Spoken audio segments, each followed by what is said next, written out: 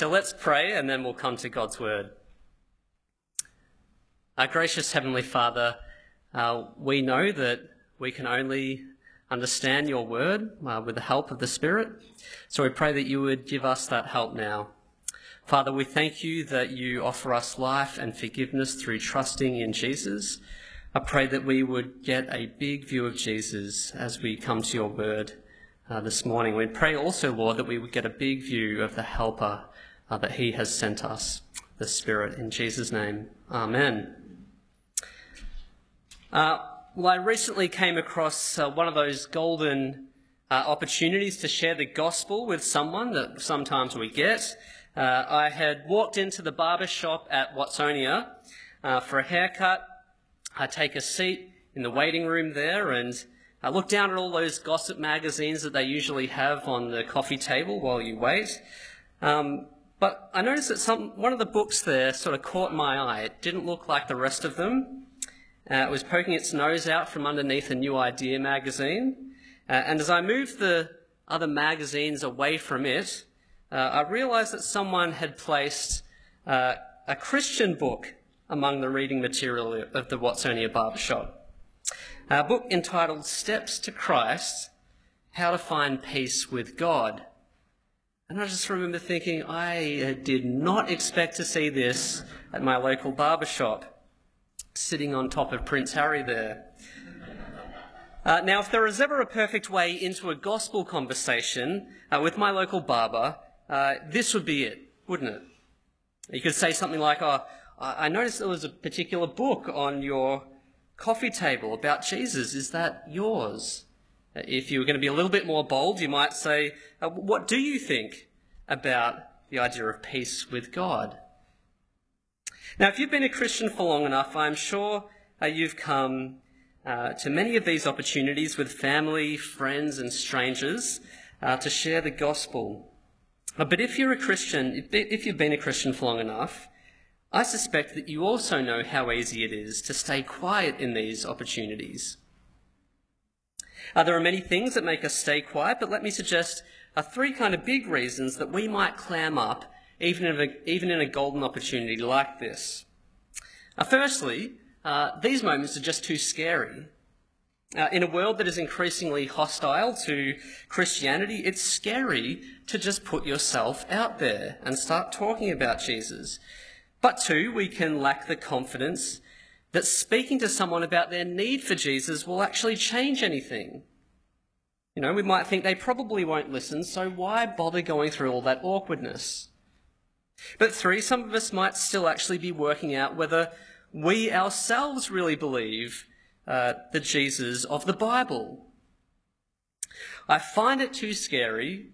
I don't think it will change anything. And I'm not sure necessarily about things myself. But you see, if we're going to be disciples who dare to speak about the good news of Jesus in our world, we need help. Well, the good news of our passage today is that we actually have a great help in the evangelistic spirit of truth that Jesus sends to us. This passage will show us that we don't have to be overcome by fear in our witness because the Spirit is with us. We don't have to be pessimistic about people's response because the Spirit will convict people. And we don't have to remain unsure about what we read of Jesus in the Bible because the Spirit-guided words of the apostles, well, there we find truth. My outline basically follows those three ideas, so let's look at the first one, the promised helper.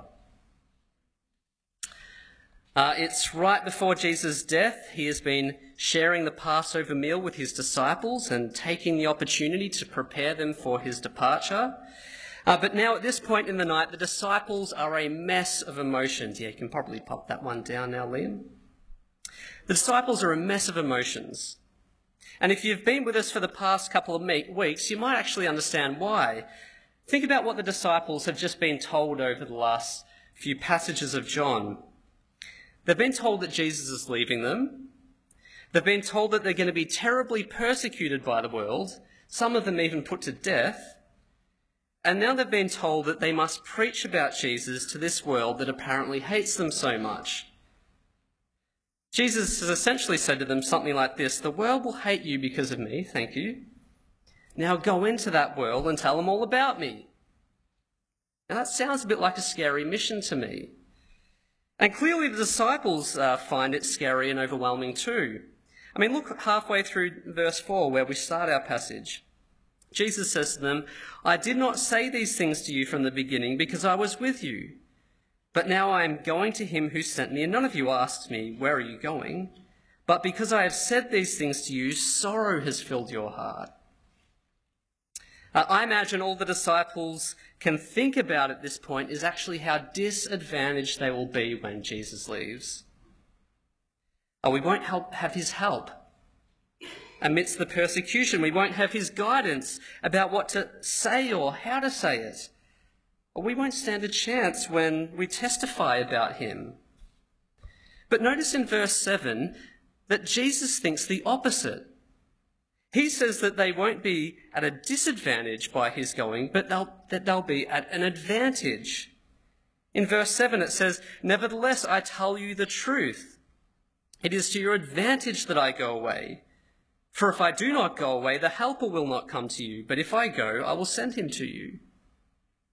Jesus' departure is not loss, but gain, both for the disciples and actually every believer after them. We saw back in chapter 14 that the coming of the Helper means that believers now have the Spirit of God within them forever.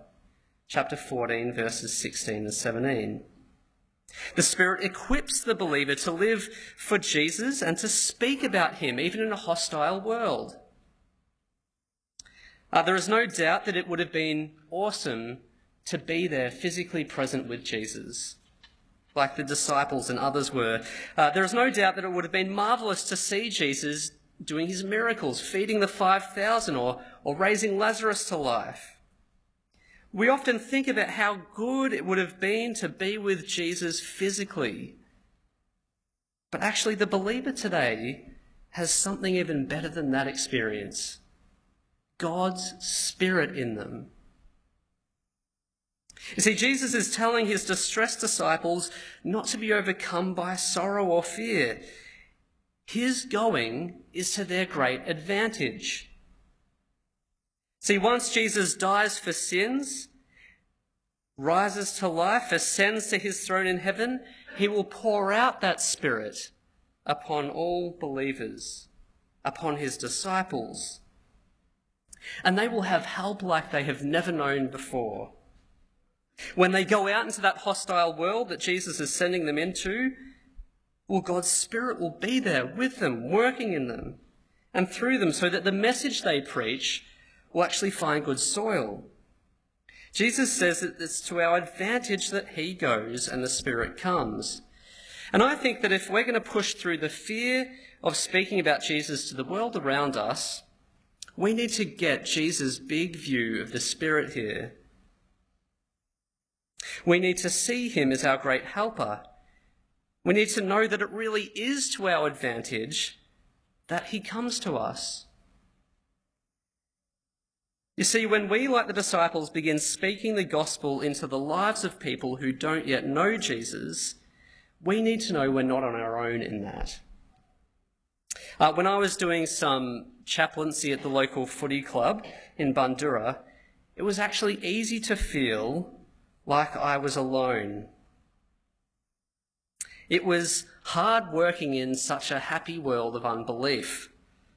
It was hard work trying to bring the gospel into the lives of people who did seem so happy, healthy, and seemingly uninterested. Every time I would drive to training or go to a game, I would just be praying, Lord, help me in this. Help me to remember that I'm not alone, that I have your Spirit, and empower me by your Spirit to speak. And now in just a second, we're going to see what the Spirit does in the world as we speak the gospel. But first we have to be convinced, I think, that the Spirit is with us. Because when we get that, I think things become a little bit less scary. But second, the Holy Spirit brings conviction to the world. The Spirit makes people see their guilt before a holy God and therefore their need for Jesus. These verses in 8 to 11 kind of depict the Spirit's work like that of a prosecutor in court, showing the people the damning evidence of their lives that make them guilty before God. And you'll notice that the Spirit in these verses brings a guilty verdict on 3 separate charges. So you look at verse 8. When he comes, he will convict the world concerning sin and righteousness and judgment. So let's take them one at a time as Jesus does. First guilty charge, sin. Jesus says the Spirit will convict the world concerning sin. Why? Verse 9 tells us, because they do not believe in me. See, the great sin that our world commits is a refusal to believe in God and live under his rule. This sin is actually most clearly seen in the way the world rejected Jesus, God with us on earth. The sin of unbelief is not a single thing. It's kind of like a worldview that says my way, not God's way. And so when Jesus comes into our world and starts saying to people, I am the Son of God, and it's my way, not your way, well, what does the world do? They crucify him.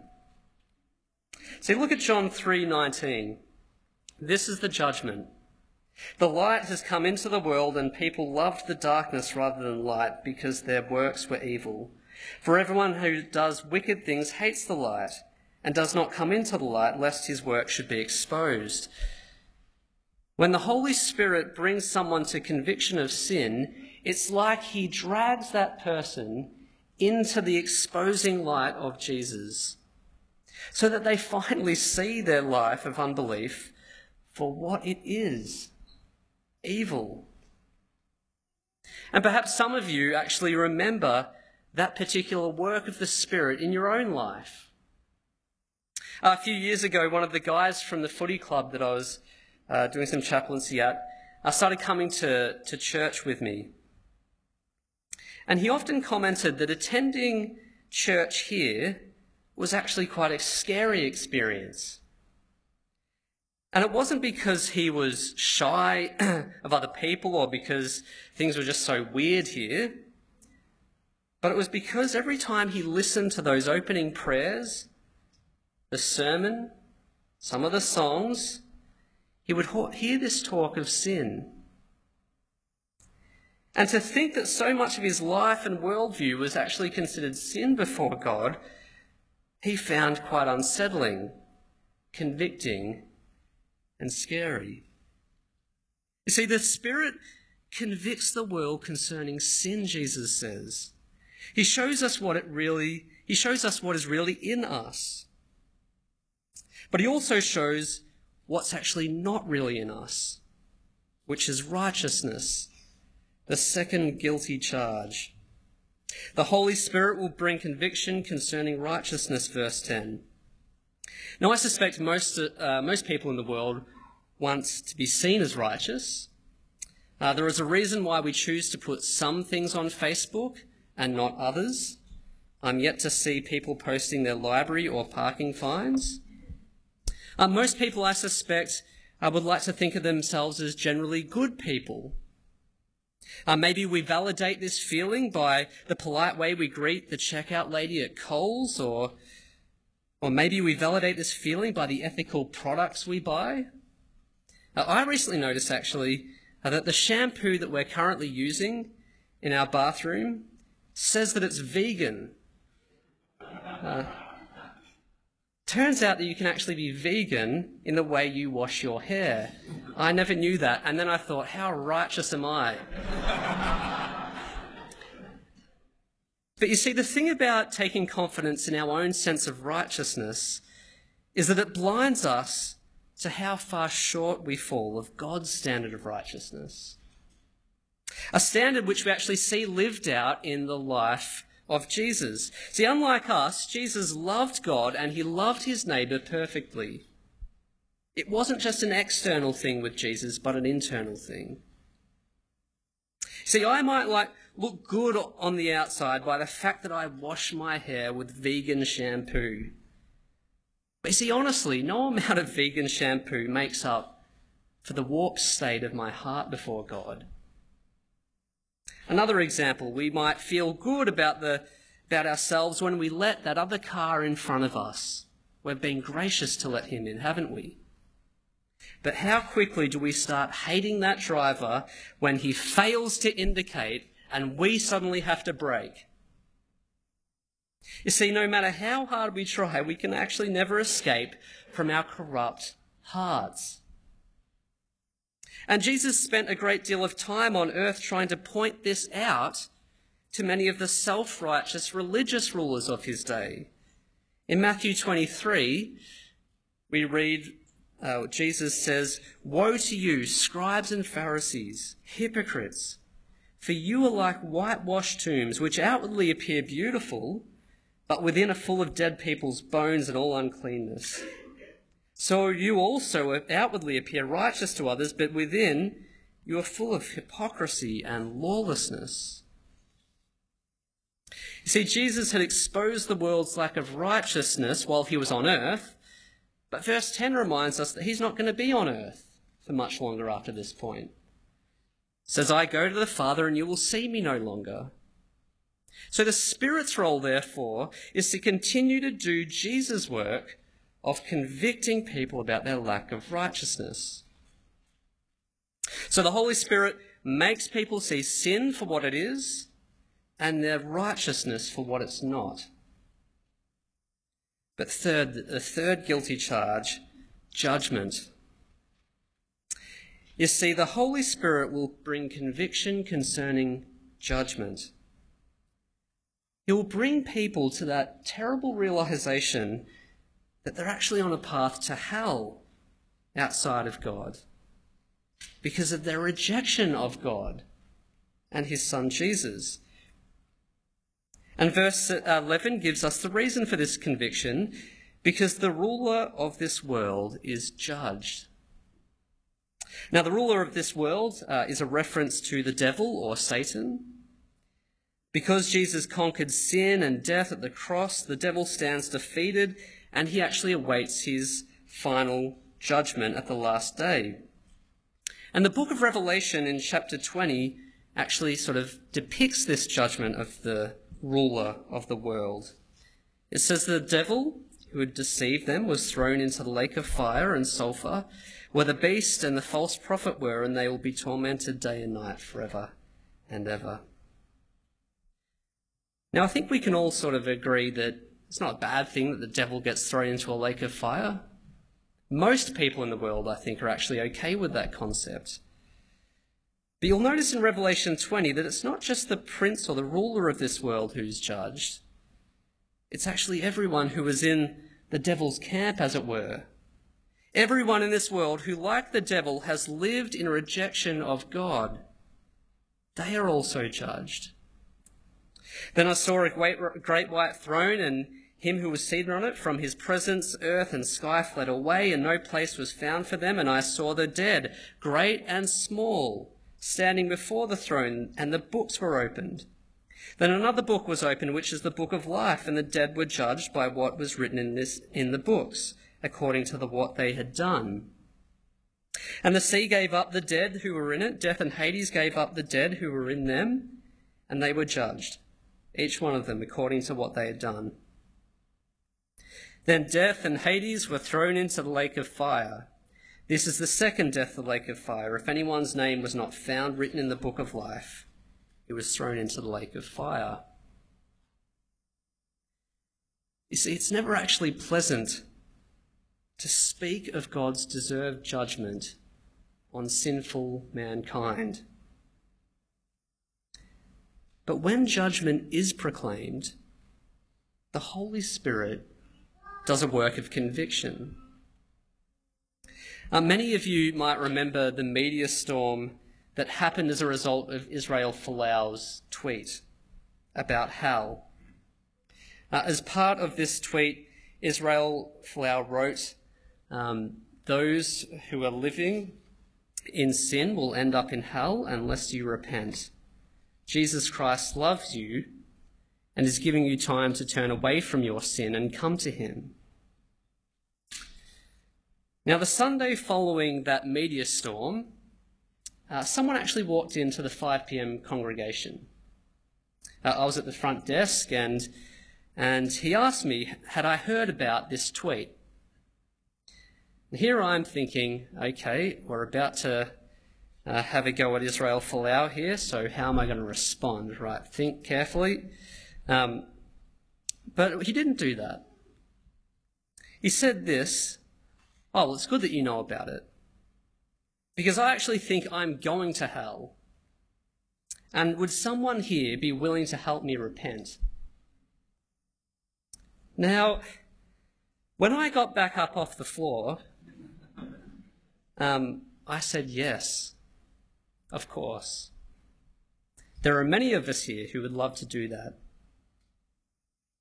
You see, sometimes the message of judgment doesn't always come in the right tone or with the right tact. There's been much comment about Israel Folau in that regard. But what that moment in the 5 p.m. service reminded me of was that in those rare moments where the message of judgment does actually go out to the world,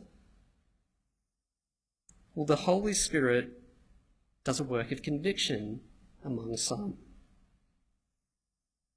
The Holy Spirit brings people to see Jesus as their Saviour, first by convicting them of the horror of their own sin, unrighteousness, and judgment.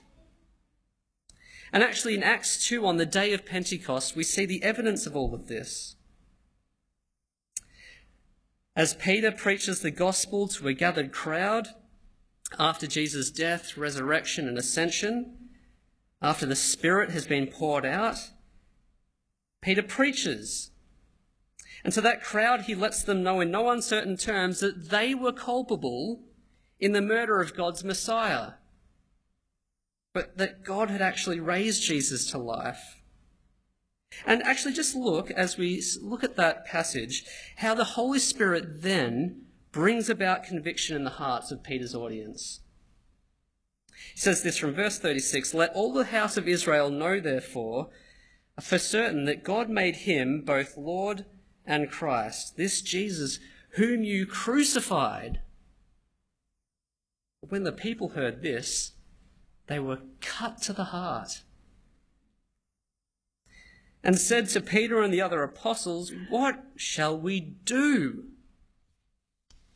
Peter replied, "Repent and be baptized, every one of you, in the name of Jesus Christ for the forgiveness of your sins, and you will receive the gift of the Holy Spirit." They were cut to the heart. And you see, that conviction didn't come about because Peter was just such a good public speaker. It came about because the Spirit made Peter's gospel message penetrate their hearts. And if you have been convicted here this morning of your sin and your judgment, I would actually encourage you to do the same. Repent. Turn from your sin and trust in Jesus for forgiveness. Because as we're going to see in the Lord's Supper later, he willingly gives it to all who come to him. So what do we take away from Jesus' words at this point? Well, I think it's that we've got to have confidence in the work of the Spirit as we seek to share the gospel.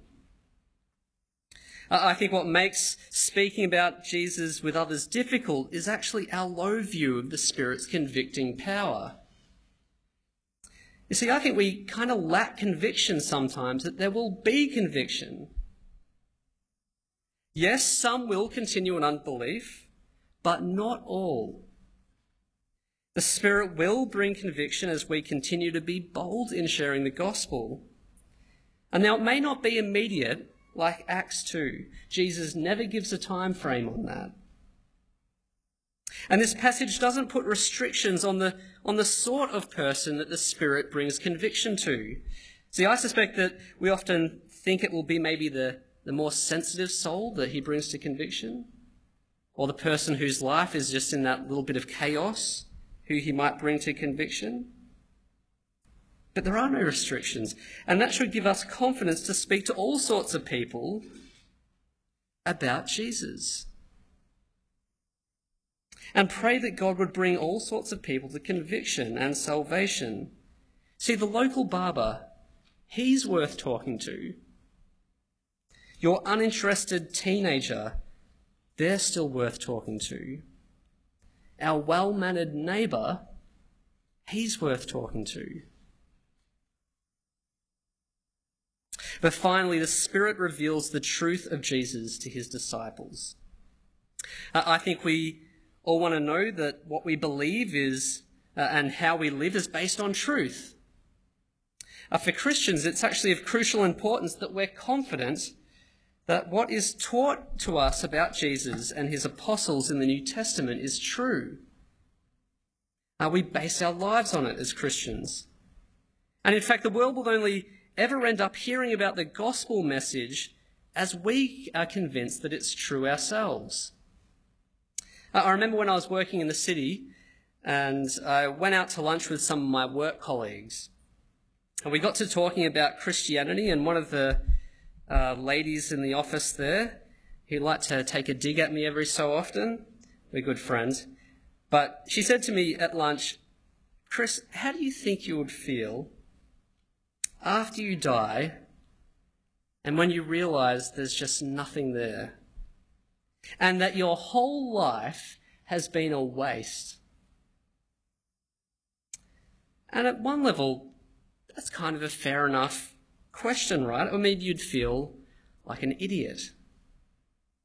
See, if the authors of this book can't be trusted to tell me who Jesus is and what it means to follow him, as my colleague had assumed, then I probably am wasting my life. And I'm not going to be here next Sunday morning. I'm going to the baseball with my neighbour. But you see, what these last verses are reminding us is that the Christian life, which is centred on Jesus and governed by the teaching of his apostles, is actually not a waste because it's true. It's true because the Spirit of God has guided the words of these first disciples, apostles, in truth. See, look at verses 12 and 13 in your Bibles. "I still have many things to say to you, but you cannot bear them now. When the Spirit of truth comes, he will guide you into all truth. For he will not speak on his own authority, but whatever he hears, he will speak, and he will declare to you the things that are to come."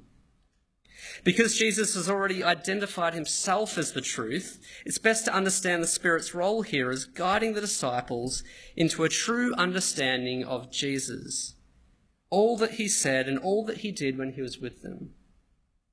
The Spirit also makes known the things that are still to come. He will help the disciples grasp the great significance of Jesus' death, his resurrection, the ascension, and what it means to live for him as they await his return. The Spirit of God will make sure that they know the truth of all of these things and record that truth so that future generations of believers might also be guided in the truth. You see, we are guided into all truth by the Spirit as we read the words of these Spirit-guided apostles. And notice what the mission of the Spirit is in all of this: to glorify Jesus. Look at verses 14 and 15. "He will glorify me, for he will take what is mine and declare it to you. All that the Father has is mine. Therefore I said that he will take what is mine and declare it to you." The Spirit works to glorify Jesus by making known the gospel in all its glory to the disciples. The Spirit continues to bring glory to Jesus by bringing people like you and me to conviction and having them believe in and follow that same gospel proclaimed by the apostles. And that's actually what we see again in Acts 2. After the crowd has been brought to conviction by the Spirit, after 3,000 are added to the number, the very next words we read are these: "And they devoted themselves to" what? "The apostles' teaching, the fellowship, the breaking of the bread, and prayers." You see, because they knew that the Spirit who had changed their heart was the same Spirit who had revealed the truth to the disciples, about who Jesus is and what it means to follow him, they devoted themselves to their teaching. And so I think the application here is that we need to live confidently by the Spirit-guided words of the apostles that we have written for us. We grow in our faith as we listen to them. And because Jesus says that the Spirit guided them in all truth, we should actually be wary of when we hear of others claiming to reveal more truth of Jesus than the apostles do. So something like Mormonism and other groups claiming to have extra revelation should actually be rejected. But we should also be wary of those who claim that the words of the apostles are somehow of less importance than the words of Jesus recorded as direct speech in the Gospels. I actually came across this group recently called the Red Letter Christians. Their slogan is, somewhat ironically, taking the words of Jesus seriously. They are called Red Letter Christians because they give primary attention to the direct speech of Jesus recorded in each of the Gospels, which in some of your Bibles will be in red. But you see, the effect of this message is that the rest of the New Testament word is essentially downplayed, made less significant. And it's sometimes tempting to buy into that view of the word of the apostles, particularly in a secular age that we live in. See, if we can write off what the apostles teach throughout the rest of the New Testament, we may well be able to avoid certain teachings that challenge the world's opinion on some hot-button issues like sexual ethics or God's judgment. But you see, that's not what Jesus is telling us here, is it? He wants us to know that the words that they speak, his disciples, his apostles, must be trusted as his word because they have been guided by the Spirit he sent. So the Spirit is sent as our helper. He brings conviction to the world, and he reveals the truth of Jesus to and through his apostles. Well, what did I end up doing with that golden opportunity at Watsonia? Well, to be honest with you, I blew it. I think I blew it anyway. By the time I got around to formulating what I would like to say in my head, the haircut was actually over. And in the end, it just sort of became a bit of a bumbling mess that didn't really go anywhere. And I tell you this really because it's sometimes helpful to remember that other Christians struggle to take and make the most of these gospel opportunities. But I also tell you this because it's helpful to remember that the Spirit can actually continue to work in us boldness with the next opportunity that we're presented with. I actually found this out a couple of days ago as I've been kind of ruminating on this passage throughout the week. It's been all in my head. And on Friday, I decided to go for a walk to get a coffee. And as I headed out down the street there, I saw my neighbour across the road in his yard. And I just thought, am I going to just continue going for my coffee, or am I going to go talk? Coffee's tempting, but John 16 is making me go talk. And so I went and had a bit of a chat with him. And actually, as I was chatting, I thought, though it's easy to keep walking, I actually need to speak to him. Because I've been reflecting on what I had been reading. I felt actually empowered to go speak to him. See, because I had remembered that on my own, it is actually scary to go and tell the gospel to someone. But I wasn't on my own according to what I'd just been reading in John 16. Because I remembered that the Spirit brings conviction, I actually went into that conversation with a sense of hope. Because I remembered that the the absolute truth of the message I believe, I actually started speaking, I found, with a renewed sense of confidence. Now, I think I just had the privilege of soaking myself in John 16 all week. Maybe you could do that too, and you might find some encouragement yourself. And look, I'm sure I'll continue to struggle in future opportunities. But it's encouraging, isn't it? What we can do when we realise the help we have in the Spirit that we've been given. Let me pray. Our gracious Heavenly Father, we do thank you that in your great mercy you have sent us your Spirit. Thank you that he helps us. We're not on our own. Thank you that through him the world comes to conviction of sin, of righteousness, of judgment. Father, thank you that in your mercy you brought us to that conviction and that you brought us to see the glorious hope and forgiveness that is found in Jesus Christ. Father, help us to keep listening to the word as your revealed truth. And may we go into this week with a renewed sense of confidence to proclaim this gospel message to the world. Amen.